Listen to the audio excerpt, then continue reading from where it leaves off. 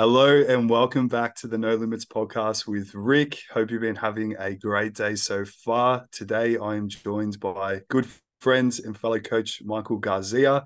So Michael is one of the best coaches I know, 100% in the industry. He's a fantastic coach, fantastic bloke, and coaches a lot of competitors. And he's been at the forefront of the coaching industry for quite a while. First got onto Michael, good friend of mine, Tom Pollock, actually recommended I give him a follow, and that was a couple of years ago. And then now we've built up a really good friendship, and he's helped me out a lot with my coaching, and we've worked as a team, helping each other out, and it's been very, very nice to have him on board. And today we're going to get stuck into a little bit about coaching, a little bit about Michael's personal progress and competitions. And Michael, if you could introduce yourself, my man, Yeah, let's sure. go. Thanks for the introduction, man. I didn't know that that's how you found me. Yeah, yeah. Yeah, yeah, because I don't think I know Tom. Just the ghost follow, man. Yeah, he just said, "Oh, give this bloke a follow. He shares really good stuff." And I looked over, and I think he had like a post that was like really just straight to the point. And I was like, "Okay, yep, I like this guy. He's not been around the bush." So, and then yeah, just sort of ghost follow. But then over time, here we are. Yeah, fucking oath. Yeah. So yeah, my name's Michael. I'm a coach located in the northern suburbs of Melbourne. So we are located in Bundoora for anyone who knows. Obviously we met in Bali Yeah, formally. Yeah, we met in first time out. Yeah, Yeah, so I started in the industry around 2017. It was obviously not obviously, it was originally a side hustle to my full-time job, which was as a food technologist for Coles, which ultimately turned out to be obviously my full-time role as I went full-time in 2018 and had a crack at that. So started off as just an on-the-floor personal trainer in a local gym. Um, Always kind of wanted to move into, I won't say the coaching space, but just to have, I guess, competitors, high level clients, etc. I think I had my first ever competitor in 2018, who actually did win a pro card, but that was a bit of I didn't take it as seriously as I should have. So it mm-hmm. really doesn't sit on the resume as well as some of the other accolades have. But moving through that, obviously went up to, so it was called MGF Nutrition and Training back then, moved into throughout lockdowns and stuff, ended up going more into the coaching space. And then ultimately took the whole endeavor online, I guess, through 2022 with some of your help. Um, yeah, and then obviously established the coaching collective with a couple of trainers under me as well, which has been nice. And now focusing primarily on the competitors as much as I can. Yep. A lot of general population, high level lifestyle clients who I really like working with as well. So it's not just competitors, but that's typically what I am known for as well. And yeah, I guess that's where I'm at now. So it's been a good eventful year actually. That's it, my man. Now you've got your own place, like your own hub to work from, and doing seminars. So take Yeah, us a little bit through the contest prep seminar. How was it running that for the first time? that was good actually, man. That went a lot better than I expected it to go. Yeah. So Yeah. yeah, I think we ended up having about 30 spots free up because that's literally all. Real man. Yeah. Yeah. So and now we've got a little bit of the footage which we're going to pop up on like a bit of an education portal, which should be good. But yeah, to be fair, man, I remember when I was doing Eugene Teo's seminars back in like 2017. I'm sure Yeah, you yeah. like I always said I wanted to do like some kind of presenting. And to do that last week was quite cool because I sort of realized shit, like I actually have done this. And like you get the confidence after doing it once. Like now I have no doubt that I could continue to do it.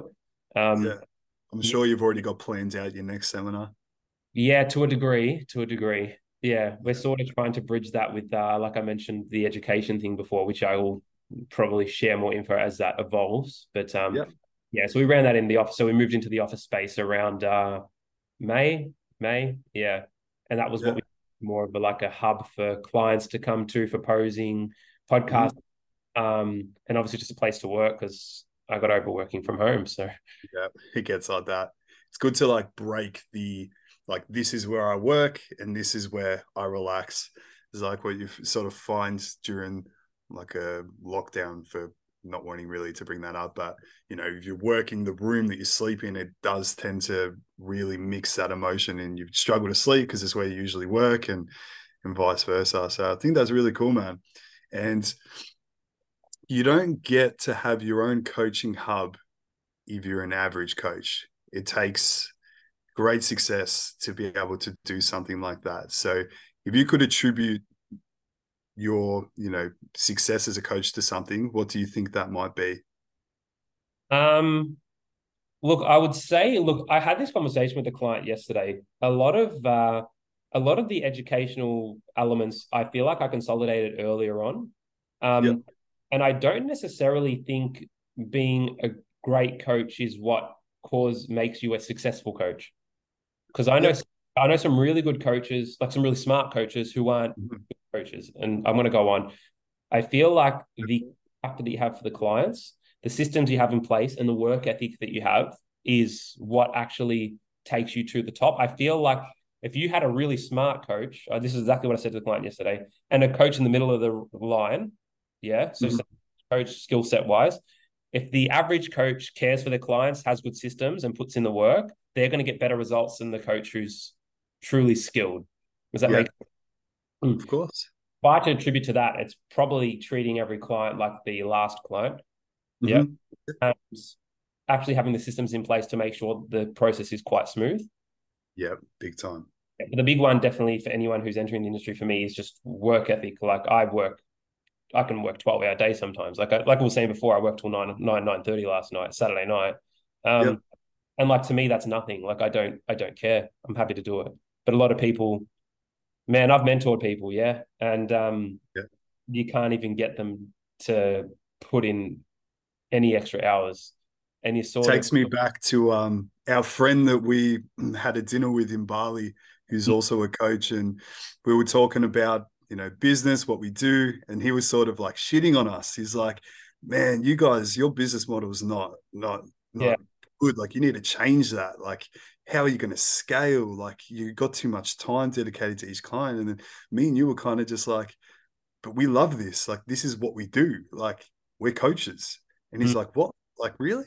Like, and that's so true, man. Like, you could be the smartest person in the world, know everything about contest prep, supplementation, nutrition training, PEDs, but if you're not personal and you don't show that you care, then your client's not going to care and people aren't going to gravitate towards you. And I think that's such a good insight without blowing my own head up a little bit. But I've got a friend in Bali, Bridget, and she's a WBFF pro. And a lot of her friends in her circle are WBFF pros and or IFBB pros. And then I was speaking to her about coaching, and she's like, "Wow, like I think she was meant to be a compliment, and I'll take it as a compliment. She's like, you're not really known, but you're doing very well as a coach. Like how? Like why?" And exactly like what you mentioned, mm-hmm. being there for the clients, caring for the client, treating them like they're your only client, Mm-hmm. and at least having a baseline of knowledge to begin, of course, as well. But I think personal skills and care is the biggest thing when it comes to improving your coaching business. Yeah, you know what I also found interesting when I first, not when I first entered the industry, probably when I first got a bit deeper in it. A lot of the people you think are doing really well typically aren't. Mm-hmm. I found that big time too. You think these WBFF pros with 100,000 followers would have like thousands of clients, but they just don't. Yeah. Because all they do is share photos of them topless and they don't provide value, they don't educate. Um, I was in a business mentorship when I first started with Mark Coles in the UK, and there was some big names in there. Mm-hmm. And like you said, bro, there was people with like 100,000 followers, and they're like, we would put up each week our review of like how many clients we have, what our current goal is, what we're working on this week. It Mm-hmm. was like almost like a check-in in a group setting, and there were people in there, and it's like Instagram followers 100 to 200,000, like clients like eight, and they've Yeah. been like coaching for ages. So I guess that's a probably good takeaway for people out there. If you're a coach Mm-hmm. looking to start online coaching business, followers isn't everything. It doesn't matter how much followers you have, really. It can help potentially, but it's not the be all and end all. Yeah, I agree. I don't think it makes a difference. I have what, three and a half. Yeah, you Uh, got to deepen that. yeah, and I know people, like I said, with 50,000 who scraping scratching the surface, Um, I was going to say on that as well. I remember when I first realized I was talking to a friend of mine. You would know her, but I'm not going to obviously refer. Um, Yeah. Talking to her about how many clients I was managing, and she was like freaking out about it. And at the time, I was sort of like, "Isn't that like normal?" And Yeah. Yeah. no. And I'm like, "Oh, okay. Well, I just assumed that like you're doing what I'm doing, so you would be at the same page spot as me." Yeah. It's Yeah. And like obviously, as you know, we don't really live lavish either. So like you wouldn't have the impression that like No. you from an outsider's perspective, you would never think that you're doing well, I guess. Yeah. Yeah. Mm. Yeah. I guess that just goes again to show like how much we enjoy what we do. We're not trying to, show off. Like, look how well we're doing because we just do that via Mhm. being a good coach. Yeah, man, I still live with my parents. Yeah, It, man. Yeah. And like places I stay, yeah. I'm not, staying at these fancy, crazy places in Bali or Thailand. And, part of the reason I like being here is because it's so affordable, as we were discussing before. Like, pricing in like Gold Coast, for example, potentially might be moving back down there in future, but it's so hard to justify. Yeah, I think in Bali the other week we were paying $50 a night. Yeah. That was a nice joint. That was nice, but it wasn't like people think, oh, when they go to Bali, they live in villas and they got the pool, and it's like, nah, I want some of this. That's all I care about. Yeah. Need the internet connection. You need the laptop, usually a kitchen. 100 megabits a second. Is that what it is? Always check that. I've been stung before. Oh yeah. I stayed at one place. I stayed near Body Factory. I'm not sure if you noticed, whenever you're at Body Factory and you use your phone to like try log your workouts, it's a bit edgy. And It's then a place I stayed in the street because I thought, how good's this? But then the internet connection was, mate, it would take however long it would take me to usually do a check-in, it would like double that. Yeah, see, I couldn't deal with that. See, because you notice this too, but in Bali there's a lot of black spots. So if you get a bad accommodation spot, you can't even hotspot No. because it Yeah. happens So at the end of so life. definitely I get a lot of questions about that, like and that actually is one of the questions we got. But um if you're looking to stay somewhere and you want to know like how you can still keep working well, definitely check the internet reviews on booking.com or Airbnb for sure, because that's a red flag. First thing I do. 100%. That So one other question we did get was how to stay productive whilst traveling overseas. And I think this will be a good one to sort of flow in with, how do you stay so productive with how busy you currently are? Because man, you're doing so much at the moment. It feels like every time I go on Instagram, all I'm seeing is yours, Izzy, and James's posts. The contest prep seminar, you're coaching a lot of competitors, you're managing a big book of clients. So if we could like tie the two in, like firstly how you stay productive whilst overseas, which I feel like I'll know your answer, and then how you just manage working so much and being so busy. well, with traveling overseas, look, if you're going in my view, I'm sure you can relate. When I go to a new location, okay, it can be a tough transition the first week. Chaos. Yeah, because you really want to enjoy it, yet you want to work as well. So that's typically if we're looking to work, me and Isabel, we really try to just pick a location that we've been to a fair bit. This is not really necessary because of the way that we're wired. So, for example, like last year I went to KL. You remember Yeah, that? I yeah, didn't yeah, come there because that was actually my partner's birthday present. So it was yeah. I reduced the books for the week deliberately. But I still had some clients to do. But what I would do is It's not what Isabel said. oh yeah, no, it's definitely. I think I was still working 5 till 9 every day, Yeah, so trying to chip away because I think I pulled the books down to about 30 to 40% because what I did at the time was I sort of cherry picked the clients that I knew were in critical phases, yeah. competing, really would have cared about like not having a check in for a week, whatever. And the ones that didn't, I sort of said, "Hey, look, this is what's going on. Do you want to carry on, or are you happy to hold the week?" And most of them said, "Yeah, that's fine." But yeah, in that new location, obviously it's a little bit harder. But let's get into like the how we would typically do it. I always pick a spot to stay where I know that I'm going to have I can set up like an office kind of setting. So I Yep. always the room to make sure that I do have that. And as soon as I arrive, I also try to find a facility, whether it be a cafe or a co-working space or whatever, where I'm comfortable working. So for the first few days, I'll try a few different things out, and I'll try to find the least, I guess, invasive, distracting. Yeah. Mhm. Yeah. And also as well where I can get food and coffee like I would at home. Yep. Yeah, helps. And again, one of the things that really helps with traveling for that as well, because I have such an outlet at the back end of the day, I feel like it's a lot easier to work through the day. So I typically my daytime and go my nighttime. I got a lot of things I'm going to get into here. So me every I'm day, all for it. yeah, every day in Bali when I was there, Bali specifically for this instance, I wake up at 4:50 in the morning, Yep. and I start working by 5:15 every single day. Yeah. So I try to do a block of the morning. I'll have a little bit of a gap for like a mid-morning meal because my first meal is usually just something super simple in the room. Yep. And then I'll get back into the afternoon block. We typically don't work at night as well. Every night I still do this here. I set out a task list. I do that through Mondays at monday.com. I don't know if you use that. I set I my, just yeah, use sorry. reminders. I just use reminders. So if I click it, then it removes, and I Yeah. get that sort of dopamine rush that it's gone. Then sweet, we've got 4 things to go, and yeah. Mine like green and it like flashes as cool as. Yeah. Yeah. I use I Monday. just can't do like things via the laptop. Same with like Google Sheets, like with Joe, like Coach Joe's check-ins. Like I just do it all via the phone. Yeah. No, Mondays I use because I can delegate. Okay, yeah, yeah, makes sense. Yeah.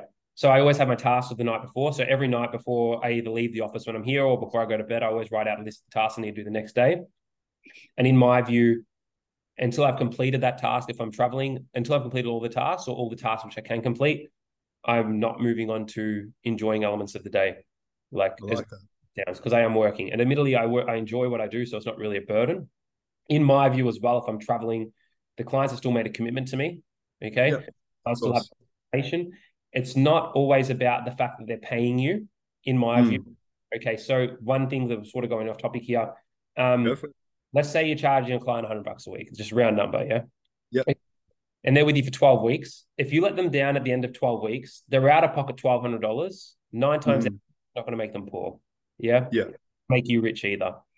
yeah, What but you letting them down when they've come to you with a goal which is very important to them and they're coming to you as the guy who's going to make that happen, that mm, that is significantly holds significantly more weight than what the money that they've lost has.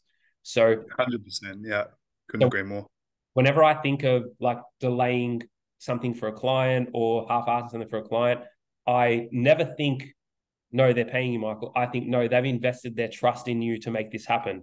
So to Yep. let them on that. And just to draw a more extreme example, let's say you inquired to me for coaching and you said you wanted to compete or you wanted help to get into a good physique. If that happened to you, you're probably going to pack your bags and be like, this guy's shit, I'm going to the next guy. You know what I mean? Mm, But because we're confident in ourselves and we know how it all works. But if I get like an overweight guy who's been overweight for 10 years, has never mm, make that change, and then he does that and you do that to him, at the end of that 12 weeks, they're probably not going to reach out to someone again because they're going to be almost crushed by it. Do you know what I mean? 100%. And they're the instances where you need to be more wary, in my view, because you don't want someone to stop and then they think, well, this guy's let me down, so I'm never going to reach out to someone again. And then, or they might not do it for years. Yeah. Anyway, so that sort of always keeps me motivated. Whenever I do check-ins as well, I always relate back. When I'm feeling a bit flat about a check-in, I know I'm Mhm. tangenting. Go for it. Go for it. If I'm feeling a bit flat about a check-in, so I like might open a check-in on a Sunday morning. Might have had a night out, and I think I can't be fucked today, man. That happens. I Mm, I'll open up the file. I go to their initial Q&A, and yep. Yep. why are you reaching out for coaching? Why are you here? Yeah, and I always look at that person's why, and whenever I read that, it reminds me like no matter how you're feeling, they've chosen you to take them on this journey. You can't let them down. Does that make sense? 100%, man. I think about that all the time. Like, I'll go through periods, and like I mention this to clients sometimes as well. Like, if they're a coach and they're asking like advice, and it's like, man, like you don't know when I'm having the worst day of my life. For example, like you don't know if I'm like battling something, what I'm going through. When I get on a check in, like I want to be that energy to like you mentioned, help them get to where they want to go. And I do a very similar thing where I'll look back on their initial questionnaire, and then like try build that emotion and see like, all right, like viewing. I mentioned this in the last podcast where with Anthony, sorry, so 2 podcasts ago, where it's like you want to coach the individual. You're not just coaching, macros and training programs. And I couldn't agree more, man. Like we're not always going to be fired up, but we got to bring that energy to get the result, because essentially, that's what the clients have invested in you in to deliver on. And that's probably something that ties in really well with next question we had. So you've coached multiple competitors and done extremely well with those competitors. So if you could say, what 3 of the most important traits of a competitor would be from seeing the most successful competitors you've worked with, or even just high level clients, or anyone that just wants a result, what would you think the 3 most important traits are? Communication and transparency. I guess they're sort of similar. Yep. Communication and transparency is the number one. Like I can't prep someone well if they're not communicating well with me. A lot of people will say, like, I don't want to annoy you, I don't want to do this. And it's like, no, I want you to annoy me. Like, if it's Yeah. too much, like, I'll It just, shows you care. if you're sending me too much, potentially, I just might lump a few replies together. You know what I mean? If I really needed to. But that typically doesn't happen. Number one would be communication. Number 2 would be just, I guess, level-headedness. Yeah. Sort of trust the Yeah. process of things. Stoicism, Yeah. very important. Yeah, because you will have people get very emotional and try to induce changes, and whatnot. And I guess that sort of ties in with them trusting the process as well. Yep. Yep. Because yeah, it would be quite similar. I don't think that would be a third point.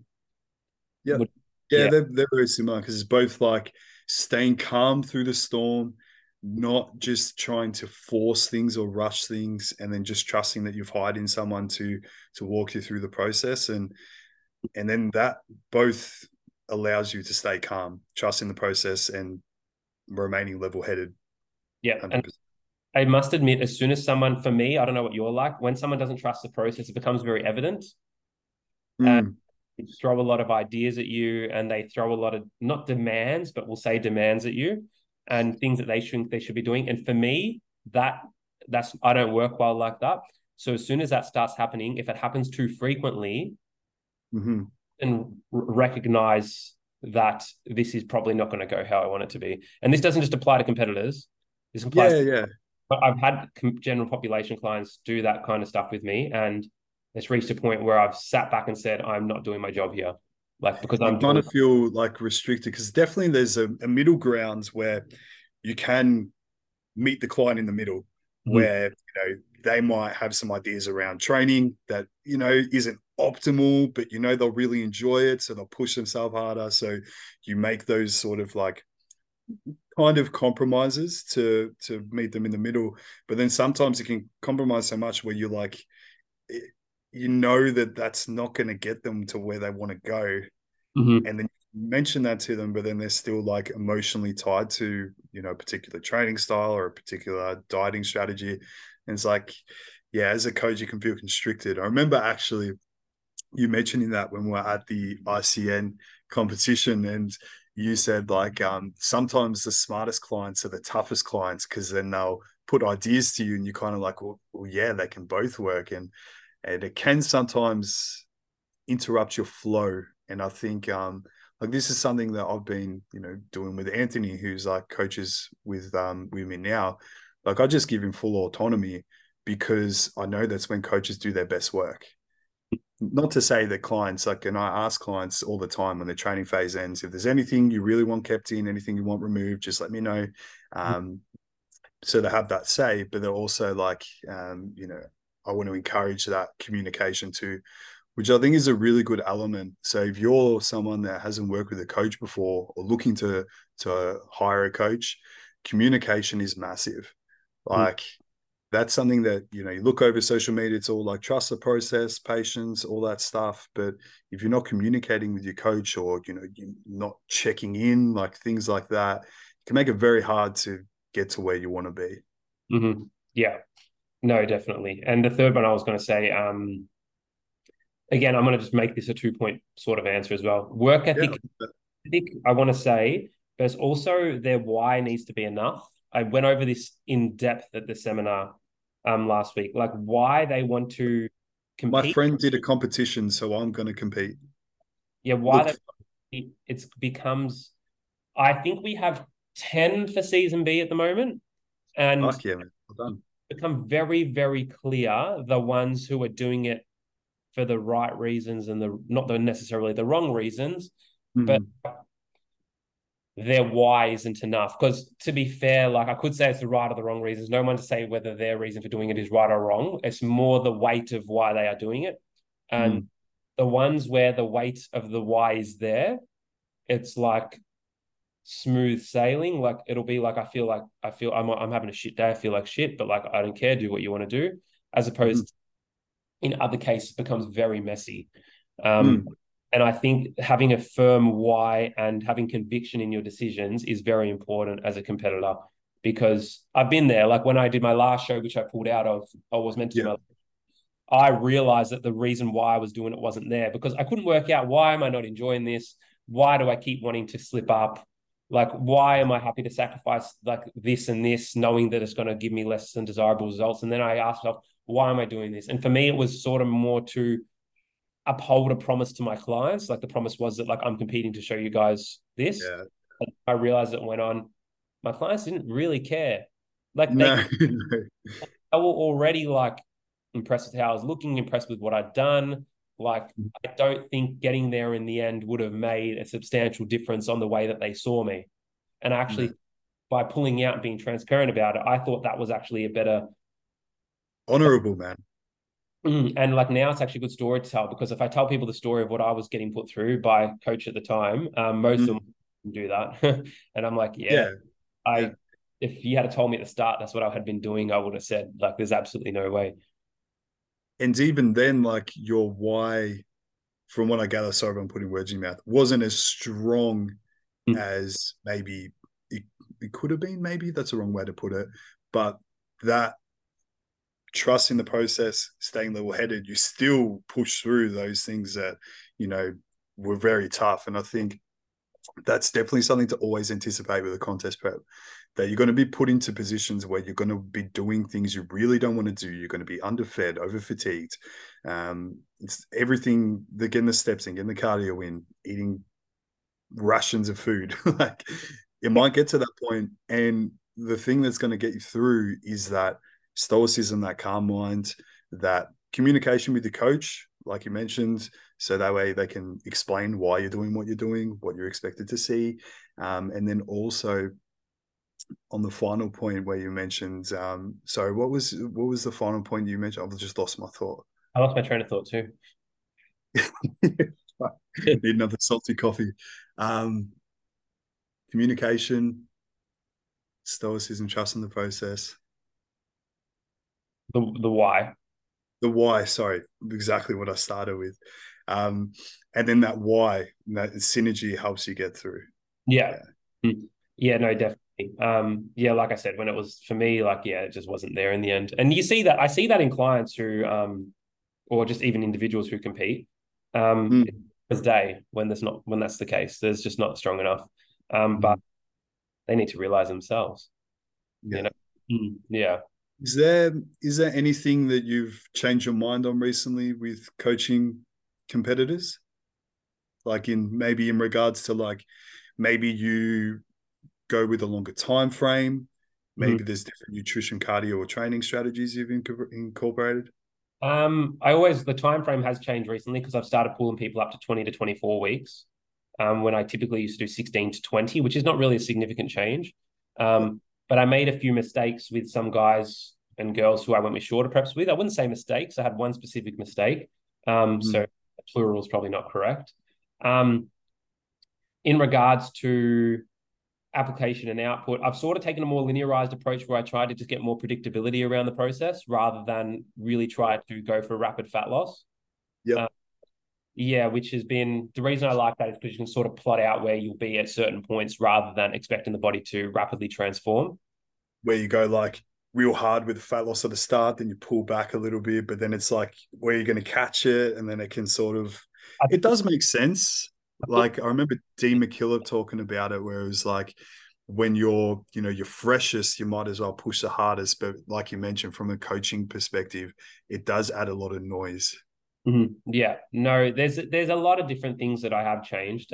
Like so, for example, I have some clients doing 200 minutes of cardio a week, and I have some clients doing none. Yep.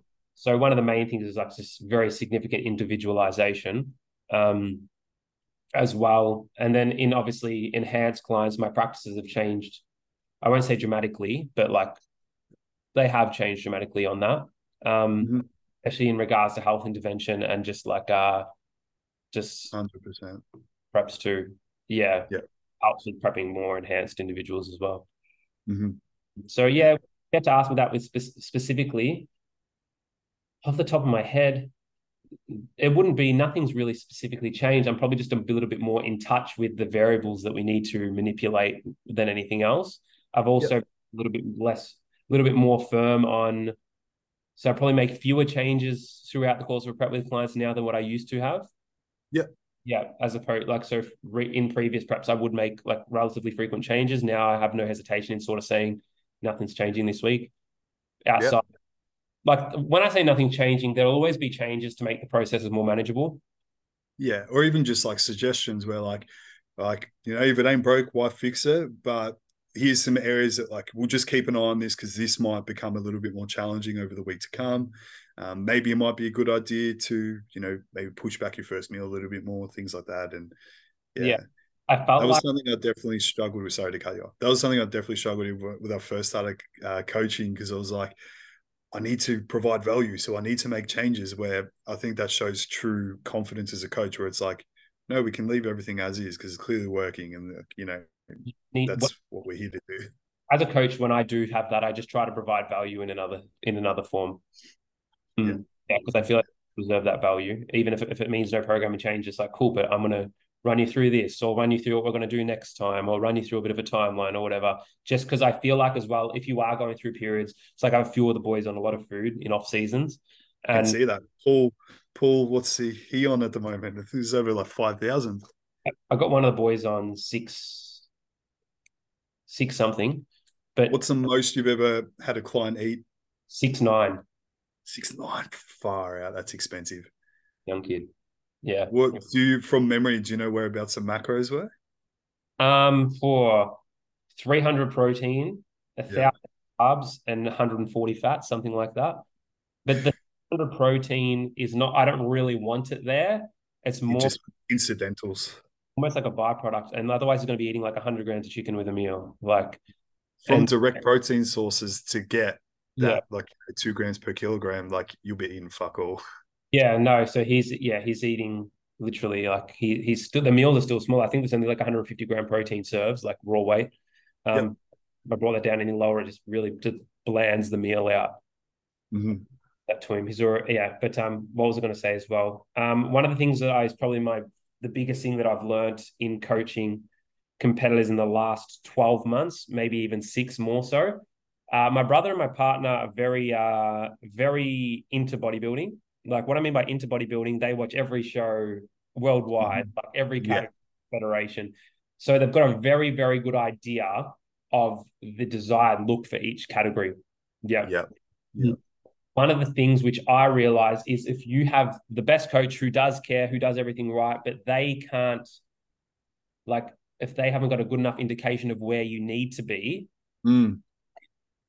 it's not going to work out. You're not going to look your best, because I feel like that's just as important. Because like I need to recognize, like I have Maddie at 6 weeks out, hypothetically, I need to recognize a standard that she's going to need to be at. And if she's 4 weeks Her out, category. yeah, sorry, Yeah. Like yeah, for her category, like, sorry to cut you off. That's something that definitely I've learned as well, where it's like, okay, like if you're competing in bikini, like what are they looking for? yeah. So you need to allocate correctly, because a lot of the guys come to me and they say, I want to do classic, and it's like you're not classic. You're Yeah. not. But It's a certain flow. It's a look. It's not yeah, like I like Chris Bumstead. I want to do classic. It's like, yeah, but do you have what it takes to do well in classic? Yeah. Yeah, and then girls will be like, oh, I want to do this, and it's like you can't do that. You're too muscular, or you're not muscular enough. Mm. For example, let's say the Maddie was the example. Like she's 6 weeks out, and I need to be able to look at her and say, okay, cool. This is how much you have to come off to be competitive in this category, which we have decided to do. Yeah. Anything in my head or my perception, which it hasn't, in case she's listening, changed, I need to be able to make the call and say, hey, I don't think this is appropriate for us to do because I don't think you're going to do too well, like compared to Yeah. what they're looking for. Let's look at this instead. And like, not everyone Mm. likes to hear that. Because like especially guys, if you said to a guy, all right, you're not doing classic, you're doing open bodybuilding, they're like, fuck. Yeah. Like, because obviously the standard takes a bit of a tilt north as well. Mm-hmm. But yeah, I feel like that's important as well. The thing is too, I will add to that. Um, you'll probably get some implications here. So you might pick a coach because of you think that they do have that eye and they do have that skill set. If they don't care about you, it doesn't matter. Mm-hmm.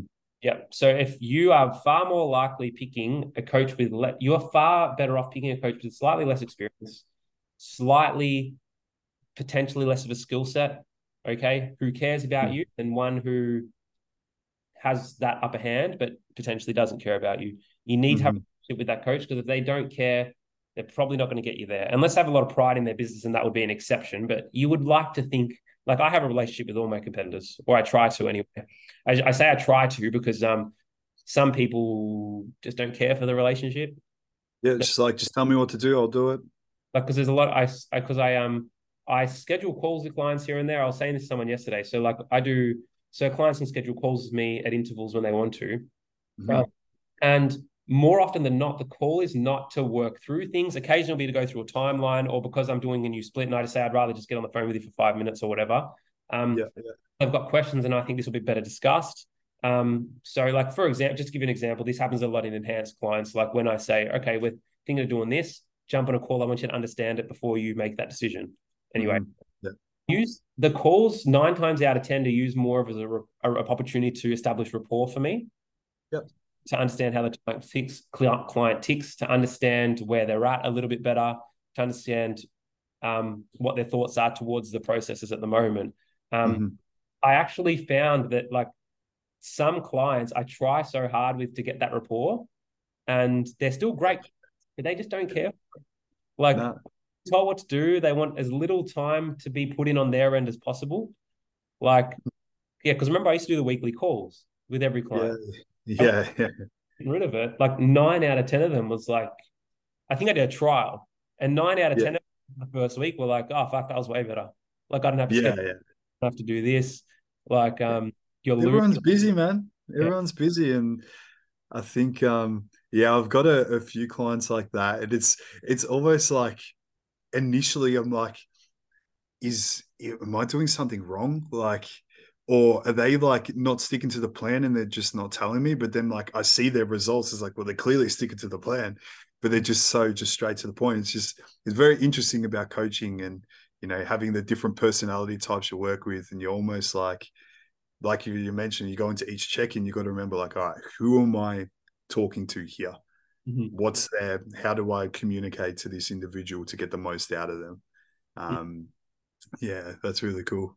I got one guy at the moment who I do not hear from at all, like at all. And I even Yeah, message, doesn't hardly even opens the message.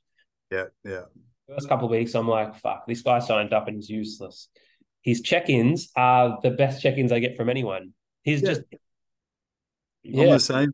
I've got a couple like that where, yeah, like I'll get the check in. I'll be like, all right, it's probably just going to be blunt, and then man, this is so good. I'm loving it. Like I've never felt so strong. I never felt so good. And it's just like I communicate with you during the week, and you never usually get back to me, or you're very blunt. But then the check-ins, it's all good vibes.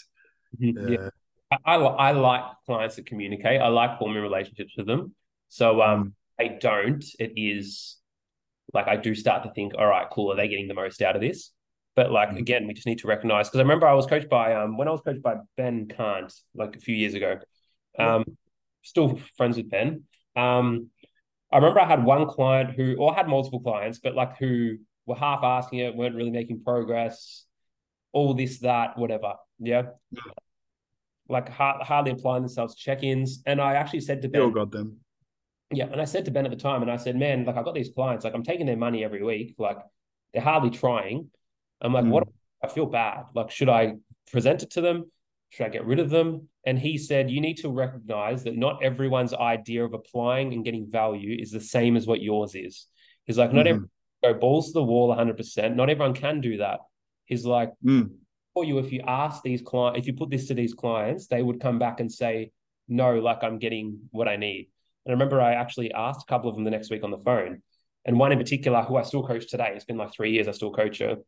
I yeah, said it, and she said, Michael, like for me, like this keeps me in routine, this keeps me healthy. I might not be making the progress that I want, but without it, like it would be a shit show. And that's mm-hmm, recognize that like you don't need to be get losing a kilo a week or adding tissue every week or making PBs or whatever to be getting value, because people will say as well, like I guess it's a little bit of a plug for the both of us, but people will argue that coaching is expensive. Yeah. mm, And in some degree, I do agree. To some degree, I do agree. yeah, Yeah. But I charge myself according to like slightly above market, according to what I think I'm worth in comparison to what's out there, not because 100%, yeah. necessarily because I think I'm worth whatever I'm charging. Okay. But you need to recognize that this process, it will it reflect it will reflect on almost every part of your life.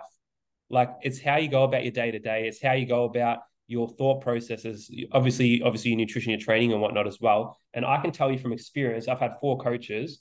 The periods in my life across those four coaches have always been heavily dictated by how they're coaching me, whether that be my mental approach to hardship or the Mm. enjoy good times, or it's not just in the training. So So when you more than just training and nutrition. so when you think of it like that, like it's actually quite it's an investment in yourself and it's quite reasonable. Invest. Yeah. But It's the best investment you'll make, because the best investment you can make is the one in yourself. Like the it's so exciting when I get a client that comes on board that's new, because I'm like, man, you're gonna learn all the skills that took me years to learn in such a short duration of time. And that in itself is an investment. Like, and just the investment from the standpoint of, having that peace of mind, you lower stress. So then how much better all other areas of life go. And that was a really good point you mentioned. And I think that was something that was very tough when I first started coaching too. And when I first got into industry, it was like, all right, everyone's going to be on point. Everyone's going to stick to the plan. I'm sure that's definitely not going to happen, especially when you're new in the industry. And then I remember thinking like, wait, okay, I had a client. I'm not going to say his name for obvious reasons, but like he wasn't really sticking to the nutrition side of things. But I was coaching him in person. He'd come to the sessions and he was a good laugh. And then I was kind of like, man, like you're not going to get like where you want to go. Like if we're not, sticking to nutrition, can we meet in the middle?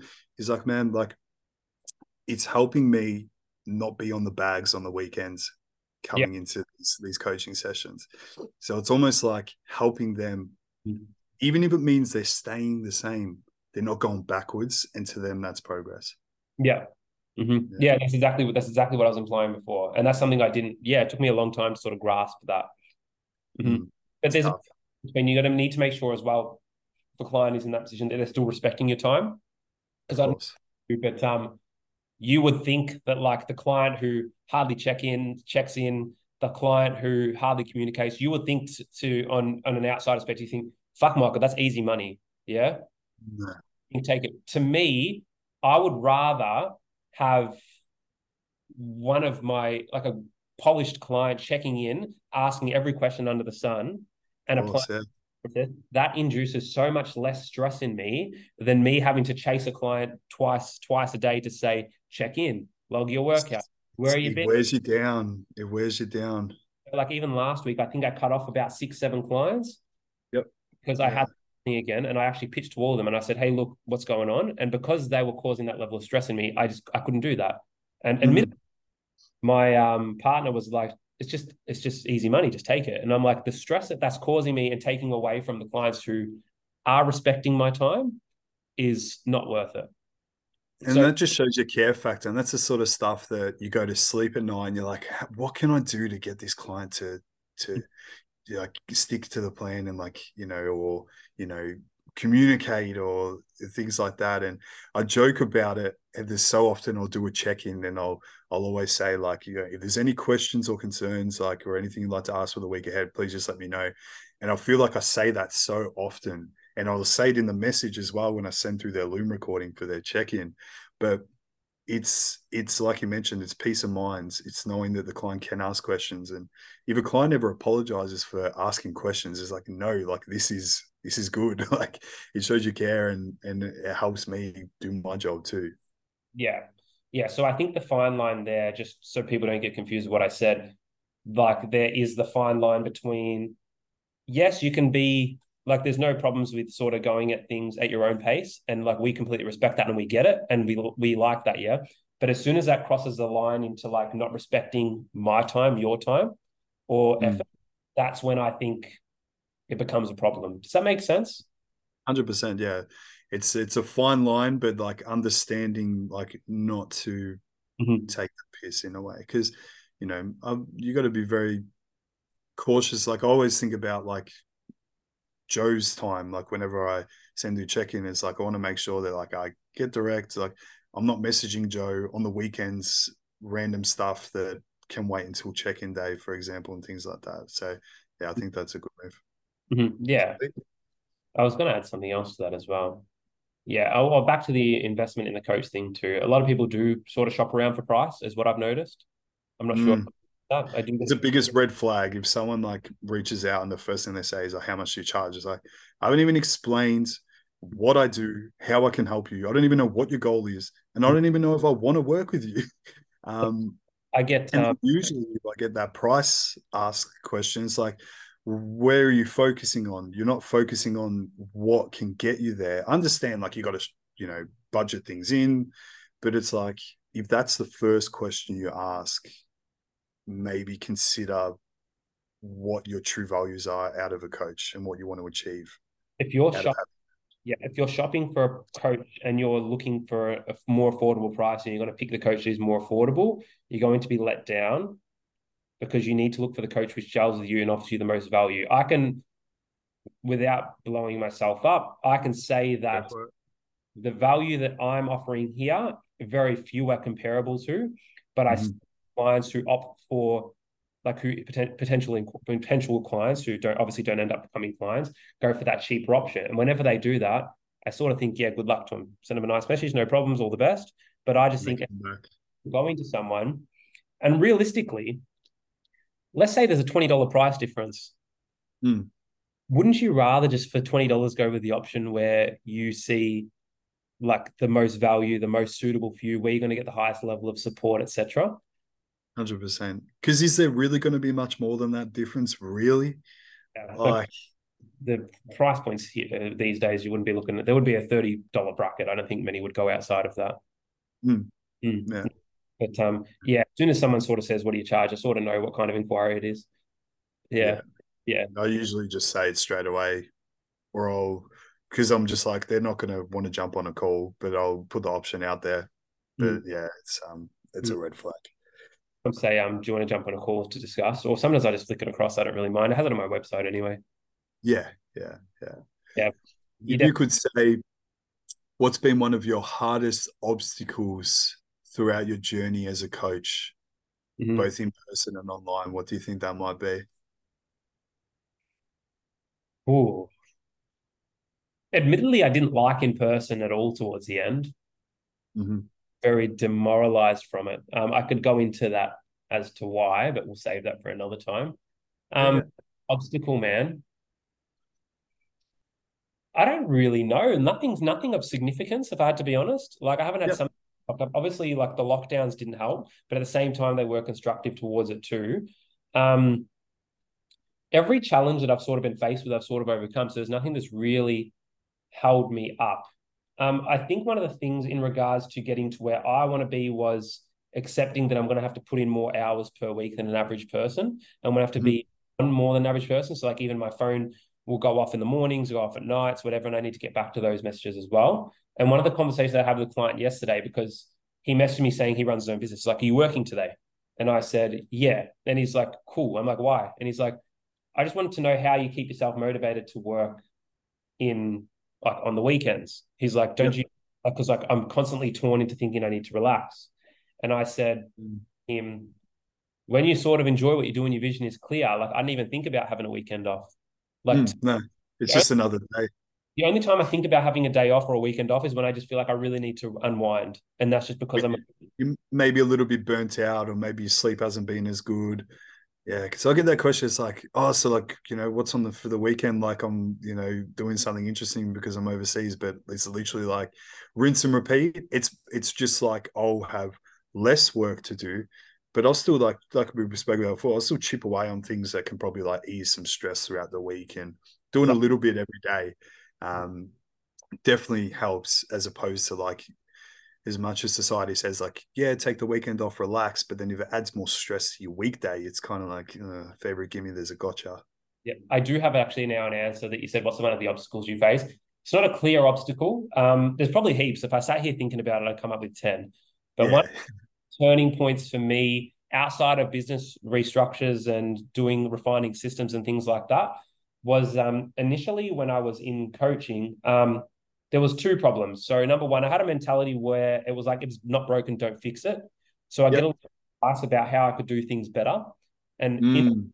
little bit of ego, I'd say, mate, I'm doing better than you. Like, why would I change anything? Yeah. Yep. One thing, which I've sort of embraced now that I could have done better. Number two was outsourcing tasks which don't necessarily need to be done by you. Yep. For me as well, I would have a lot of time restriction because I try to manage everything myself. So, for example, if I wanted a website, I try to make my own website.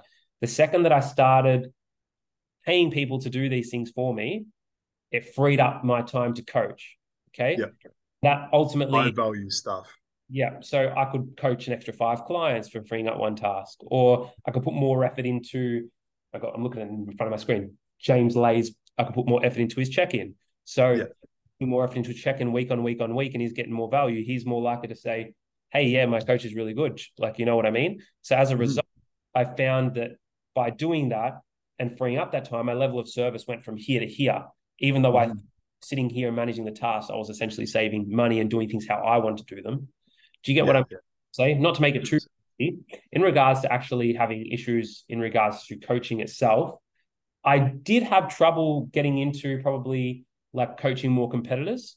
Now Yep. it's started to steamroll because we had a few successes, as did you, the last couple of seasons. Yep. But I feel like once you break through that and people start to have that trust in you and you've got that reputation, pretty much starts to snowball. And I remember I said it to Luke in Dubai, Luke Miller, and he Yep. said, "To you need to start trying to get like pros under you." Mm. Started because he wants to coach pro athletes rather than turn people pro now. That's like his goal. Yeah. Um, and then I said, like, how did you do it? And he's like, it just comes. You just need to keep chipping away. And the hardest thing with competitors too is not everyone makes it to stage. So Mm. now we have like 10 for season B, I said, but I think we had 14 to start with, or maybe even Yeah. more. A good outcome for only losing four. That is like, I think that's something to keep in mind if you're a competitor as well. And if it just so happens that you need to pull a prep for whatever reason, like, it's okay. It is very common. It's very, I did it. But like it's typically, like I said, I see two reasons as to why. Like I had a girl pull out not long ago because she had a really bad knee issue, a knee injury, and she keeps Hmm. through. But in her leg, she wasn't really coming in, and I wasn't Yeah. sure that was because of the knee, but there was definitely swelling at the knee and inflammation. And she actually came in to do like an in-person check-in, and I was saying like you got a bit to come off the legs. Um, Mm. like I don't know how plausible that's going to be with the knee. Like let's just give it a week. Let's get you seeing someone. But then a week later, she sort of made the decision to pull the pin. So there's legitimate reasons, and then there's also reasons where, like I mentioned before, the why isn't there, or sometimes people just bite off more than they can chew, man. Yeah. Yeah. It's But they like some rise to the occasion, Mhm. but then also there definitely is a point where it's like you got so many outside stresses that, stress is cumulative and it's affecting your ability to adhere to the prep. Um, yeah, because I Mhm. find it's could just be out of what's the word I'm looking for? Coincidence that a lot of the competitors I see are also individuals that have like extremely busy jobs, like nursing, for example. And it's just like, but they do it. So I guess it shows that, it's all personal context. when I get on an inquiry call with someone, one of my first questions is always what you do for work. And they probably think I'm just asking it because I'm just trying to make like conversation and get to know them. Yeah, It's actually like me trying to gauge like the different variables I'm going to have to maneuver and how they're going to go about it. if they're an office worker versus a roof plumber, like there's going to be Yeah, a I completely different structure. ask what they do and ask if they work for themselves. Mm. Ways. And that gives me an idea of it gives me an idea of their time management. It gives me an idea of how well potential coaching is going to work into their lifestyle. It gives me an idea of their financial availability, so on and so Yep. forth. Okay. Because again, I like you as many of those boxes which can be ticked, the better. I always ask them, the next question would always be, what are your hours like? Like, so what time do you start? What Yeah. time do you finish? Do you So have you know what when they eat, like when they train. and this is Yeah. before I've even done a consult. This is just me them inquiring. Because then when they tell me what I want to achieve, I can put two and two together. So for example, if someone says, I'm an apprentice and I do a lot of overtime, okay? Yeah. And they do an apprentice do a lot of overtime. Okay, so and they work Saturdays as well. Okay. Number one, apprentice, wages are low. Yep. Mm-hmm. Weekends and overtime. Obviously, that doesn't really make sense because if they're doing weekends and overtime, they're probably earning more. But let's just say wages are low for the sake of what I'm going to say. But Wages. even then, you're not going to put them on like a 6 day per week training program and eating Scotch fillet steaks. So my point is that, and then I can see, okay, number one, yep, finance is low. Number two, time availability is low. Number three, levels outside of those work hours are also probably quite low. Number four, external exposures to like influence, so people with bad eating habits, etc., may be higher because they're obviously going to typically be quite high in like a trade setting versus maybe a healthcare setting. Yeah. I was the what's the saying? I was like the absolute odd one out. I'd sit in a shed with a bunch of like 50 other tradies, and I'd be the only one with like a Tupperware container of like food that you would say is quote unquote healthy. And I used to always like cop shit for it, but I think that built a lot of resilience as well because I just stuck to my guns. And then I saw over the years, eventually all the boys in my crew started eating a lot better. And then they would ask me like, "Oh, like how are you like growing so much? What's going on?" It's like, look at like what you're eating versus what I'm eating and the lifestyle we live in. And they came across, but I think it definitely does have pressure. So is your environment set up for success?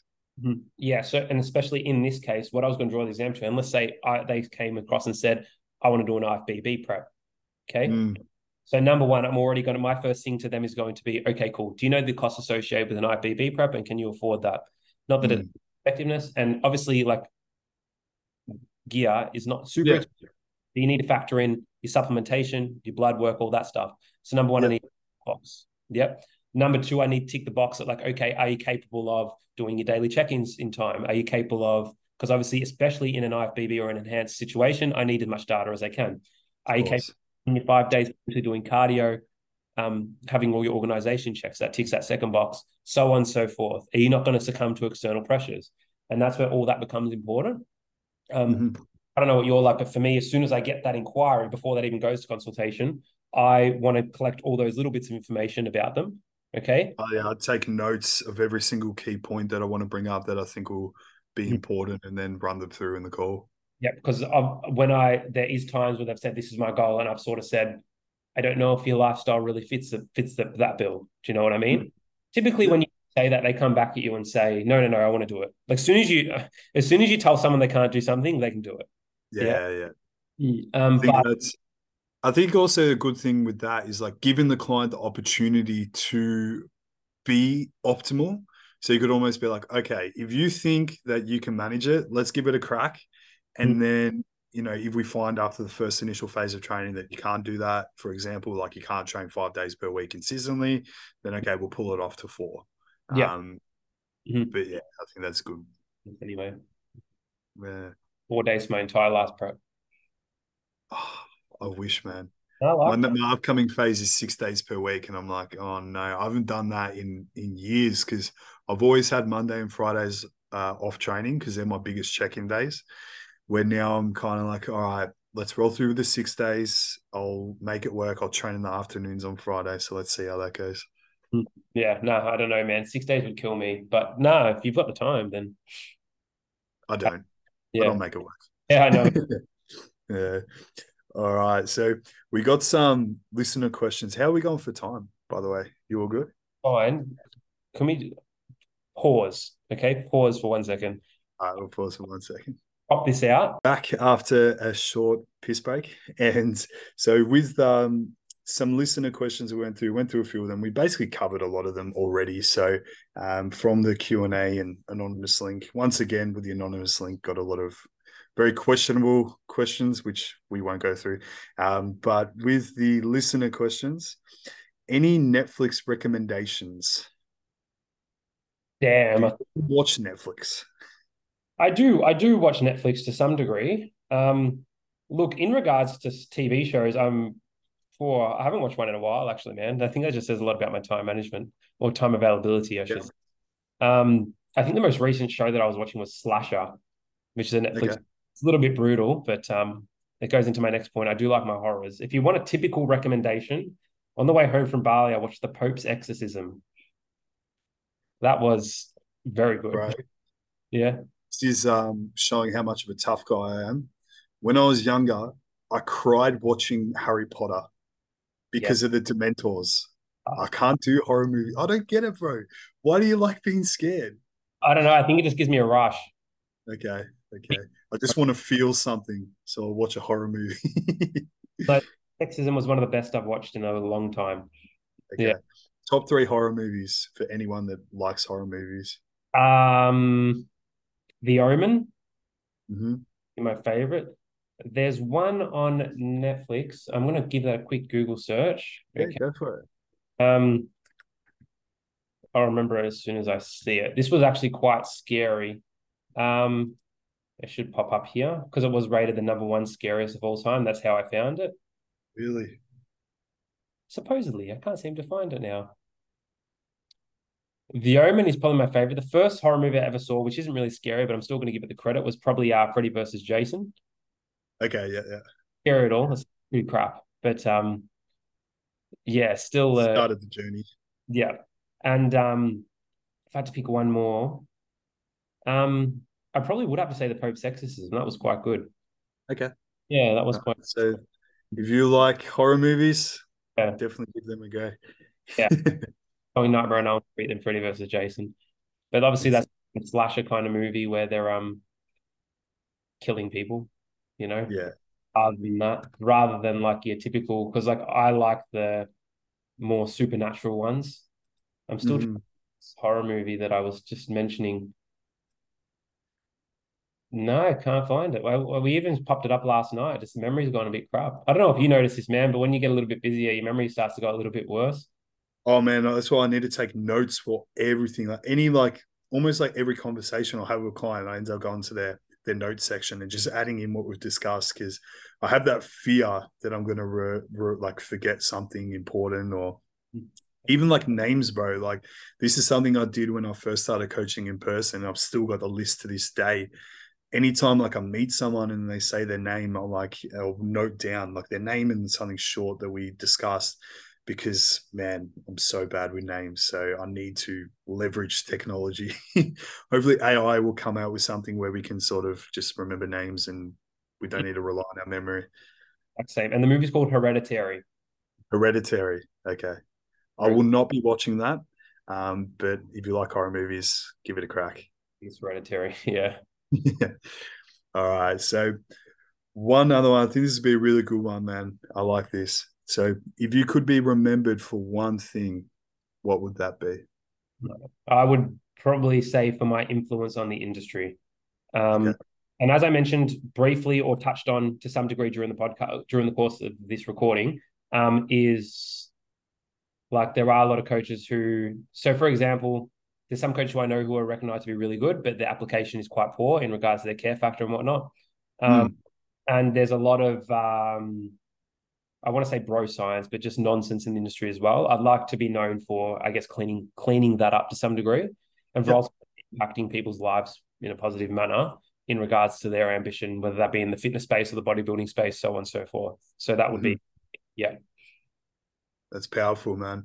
yeah, And I think that's a great way to push through. And I guess that probably answers the question with your client that was asking how you go about working on weekends, and that purpose, Mhm. that's big, man.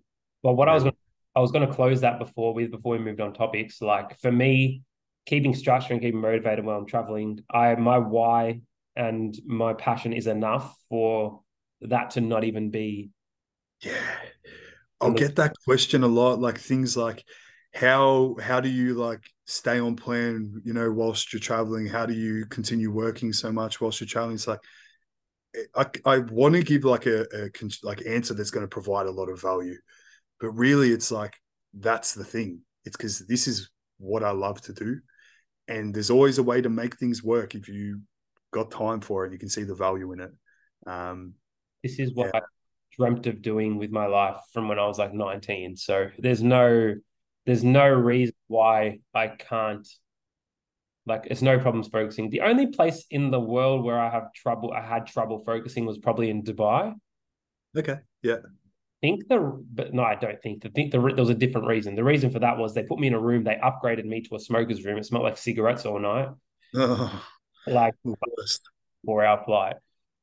Yeah, yeah, So I was like, fuck, like, like I don't want to today. And that was probably the worst I've been. But it was also like January 4th.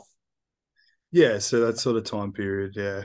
It wasn't like the most thrilling time of year to be putting in big days, especially in a new country, which is I was by myself. It's very overwhelming because I remember I traveled to Dubai thinking it would be the same as traveling solo to like Indonesia. It's just not the same. What would the differences be? Do you just sort of, is it kind of like, because that's kind of how I felt with Japan when I went there. You feel isolated in comparison. Like something special about Bali. You just like you feel like you're part of a community.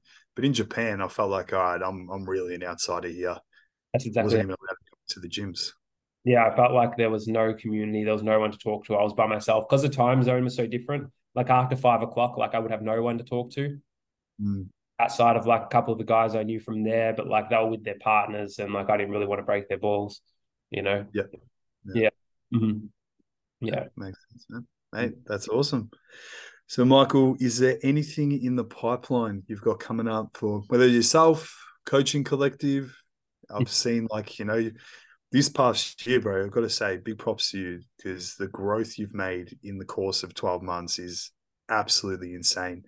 It can show that, like you mentioned before, where if it ain't broke, why fix it mindset with business can sometimes hold you back because you have skyrocketed your application, your content, your coaching, everything, man. So big props to you. So is there anything in the pipeline listeners should know about? We are working on an education portal. Sick. That's we've put the bare bones together throughout this week. We've touched on it. This upcoming week will be a little bit more into it. So that probably will be launched sometime soon as we'll be using the same portal to share like some snippets from our seminar. Mm-hmm. But we will be offering a few different communities, a few different courses, some different forums, etc. It's a work in progress, but that will be announced sometime soon. Some of the guys already know about it as we did touch on it at the seminar as well. So Yeah. there will be free sections, paid sections. So one of the things we're working on, for example, is it's like a 5 part PT course. Sick. Yeah. Yeah. So like for example, the first part that we've done is very simple. It's just like doing which PT cert to do, which gym to work out of, how to price yourself, like how to do this, how to do that. And the reason we want to start with that rather than go something real education heavy, there are parts of the PT course which are going to be like how to do nutrition programming, how to do training programming, etc. But Mm-hmm. I thought it's because there's something that's not really out there. It's an affordable price point, and like it I feel like we're more likely to get a little bit of traction through what we've put together because I've also done a little bit of research on it through Mm. attracting other trainers rather than individuals. Yeah. Yep. See, our clients will have access to a lot of what we offer for nothing. Mm-hmm. But yeah, so that's a bit of a work in progress. We have a meeting about that tomorrow to sort of put some things in motion, but that should be a couple of months off, we hope. Yeah. Beautiful, man. This sounds unreal. And it That's aligns very well with making a big, big imprint on the industry in a positive way. exactly what we want to do. We actually thought originally of doing like some kind of PED support because obviously, as you know, there's a Yeah. big the market for education there. Obviously, there are other ones on offer, um, Mm-hmm. but we just weren't sure because obviously it's a lot of work. So we just Yeah, weren't of Lots of nuance, lots Yeah, of studies to refer to, constantly updating things like, things like semaglutide coming into the industry and things like that out of nowhere. no, And just want to make sure there's a bit more traction on the portal before we offer something like that. mhm. And a few more people sort of online, whether that be the free parts or the paid parts, just to so then when we do offer that, it's like, oh, these guys have a little bit of a reputation here, so I'm going to trust them, because otherwise, as you know, with that, it's going to be very people will question it a lot and they'll sort of doubt it. Yeah. Yep. Yeah. Yep. Which is fair enough, I guess. That, but we'll see. Yeah. That's it, man. If you could give one less shit tip for the listener to get more out of whether it's their training or nutrition or competitive goals, anything that you think would be a really good tip, maybe a good podcast you listen to, a good book or mindset tip. Okay. So one of my big tips that I have for busy people, okay, when someone tells me they're too busy to do something, I think there's no way you're busier than me. So Yep. like sometimes they might be, I don't know, but 9 times out of 10, that's the case. Structure everything. So Yep. so what I mean by structure your day is literally give yourself no reason to not tick boxes. You don't Mm-hmm. need to embrace the mindset of a bodybuilder to tick boxes. Okay. All you need, Steps in, get your food in, get your training in. right. You don't need to be thinking about it all day, this or that. All you need to do is you have your time scheduled for training. You train that every day. You make an appointment like you would make anything else. Your food is prepared in advance and it's ready to go. So you literally just eat out a container when the clock strikes 12 or whatever time of day. Think about it. Yeah. And then as soon as you want to remove as much thought from the processes as you possibly can. For Yep. me, for example, when I did my last prep, I was PTing, so I was very time poor. Yeah. Mm. I would go to the extent of putting all my food for the week in plastic Tupperware containers just so I could them out rather than washing them. Yep. And that might save me Yeah. 10, 15 minutes a day, but that 10, 15 minutes a day could have been the difference between me doing it and not doing it. Yep. Yeah. And by doing that, yeah, there's no reason why almost everyone can't do that. As long as you can get your training in throughout the day. Because I can assure you, you're going to waste more time trying to find somewhere to get something quick to eat than you are going to get your Tupperware and eat out of it. And meal prep should take an hour and a half, 2 hours max on a Sunday. Exactly. Like just dedicating a short period of time on a Sunday, Yeah. and that saves so much time. It's almost like when we try to fix things, we make it worse. So we Yeah. try like, oh, I'll just get things on the go. It's like it ends up messing with your head because you're fucking playing macro Tetris on MyFitnessPal trying to fit it all in. And you got to like decide the decision fatigue. Where the fuck am I going to go? Oh, am I going to be able to fit that in? So that's something I've definitely changed my mind on a lot, where I'm sort of shifting a little bit more away from flexible dieting and more towards like flexible rigidity is what I would say, where it's like you've got your weekly structure of meals. So you don't have to fucking think about it. Like you mentioned, you get your steps in, you got a set time to train, you eat your food, you don't have to think about it, get the job done. And then maybe on the weekends, if you want to like, make some crazy 45 million recipe protein pancakes, then cool, you got some more time to do so. Because I think that's a lot of people's, I don't want to say excuse, but like their sort of thing they lean on is like their story they tell themselves is, oh, I'm busy. Everyone's busy. That's the thing. Like I see it every single client. It's like, you're all busy. It's just the mindset around that busyness that's different. And then the clients, as I'm sure you're aware, that plan ahead, knowing that they're busy, get more done, and they're less stressed. So I think you mentioned already, like Monday.com is what you use to structure out. Yeah. Because that's something like I remember one time I was like overwhelmed with things. And then I structured it out on a Google Calendar. I'm like, man, you're full of shit. Man, So make it real. Mondays. I find my mouse is broken. That's super annoying. Oh no. I love my Mondays. Like even little tasks that I pop in there, like even like the podcast, Yep. posting a hoodie in the post, things Yeah, like yeah. take me 10 seconds. I'm gonna go do that now. Like, So make it real. exactly right. Yeah. But yeah, and the other thing I'd also say, just from a mindset perspective too, a lot of people will be super apprehensive to sort of apply themselves from a nutritive standpoint, tracking their training programming, etc. But they don't realize they're probably wasting like 10 hours a week in the gym for no progress for years and years on end. What's the point? Dude. Why would you not just rather do it right? Yeah, it's like you get the dopamine rush of like, I ticked that box, I trained. But it's like, yeah, but you're already putting in the work. You're already in pain. Why not get some reward for it too? I don't get that, man. It's hard. The just winging the training. Mhm. No, I It's wouldn't just have. It wasn't like a. I just feel like as well, if your ambition's not as well, this is sort of going off track. If your ambition's not composition based, or you don't really enjoy weight training, and you yeah, in that manner, I almost feel like there's better options for just maintaining good health through exercise. You know what I mm, mean?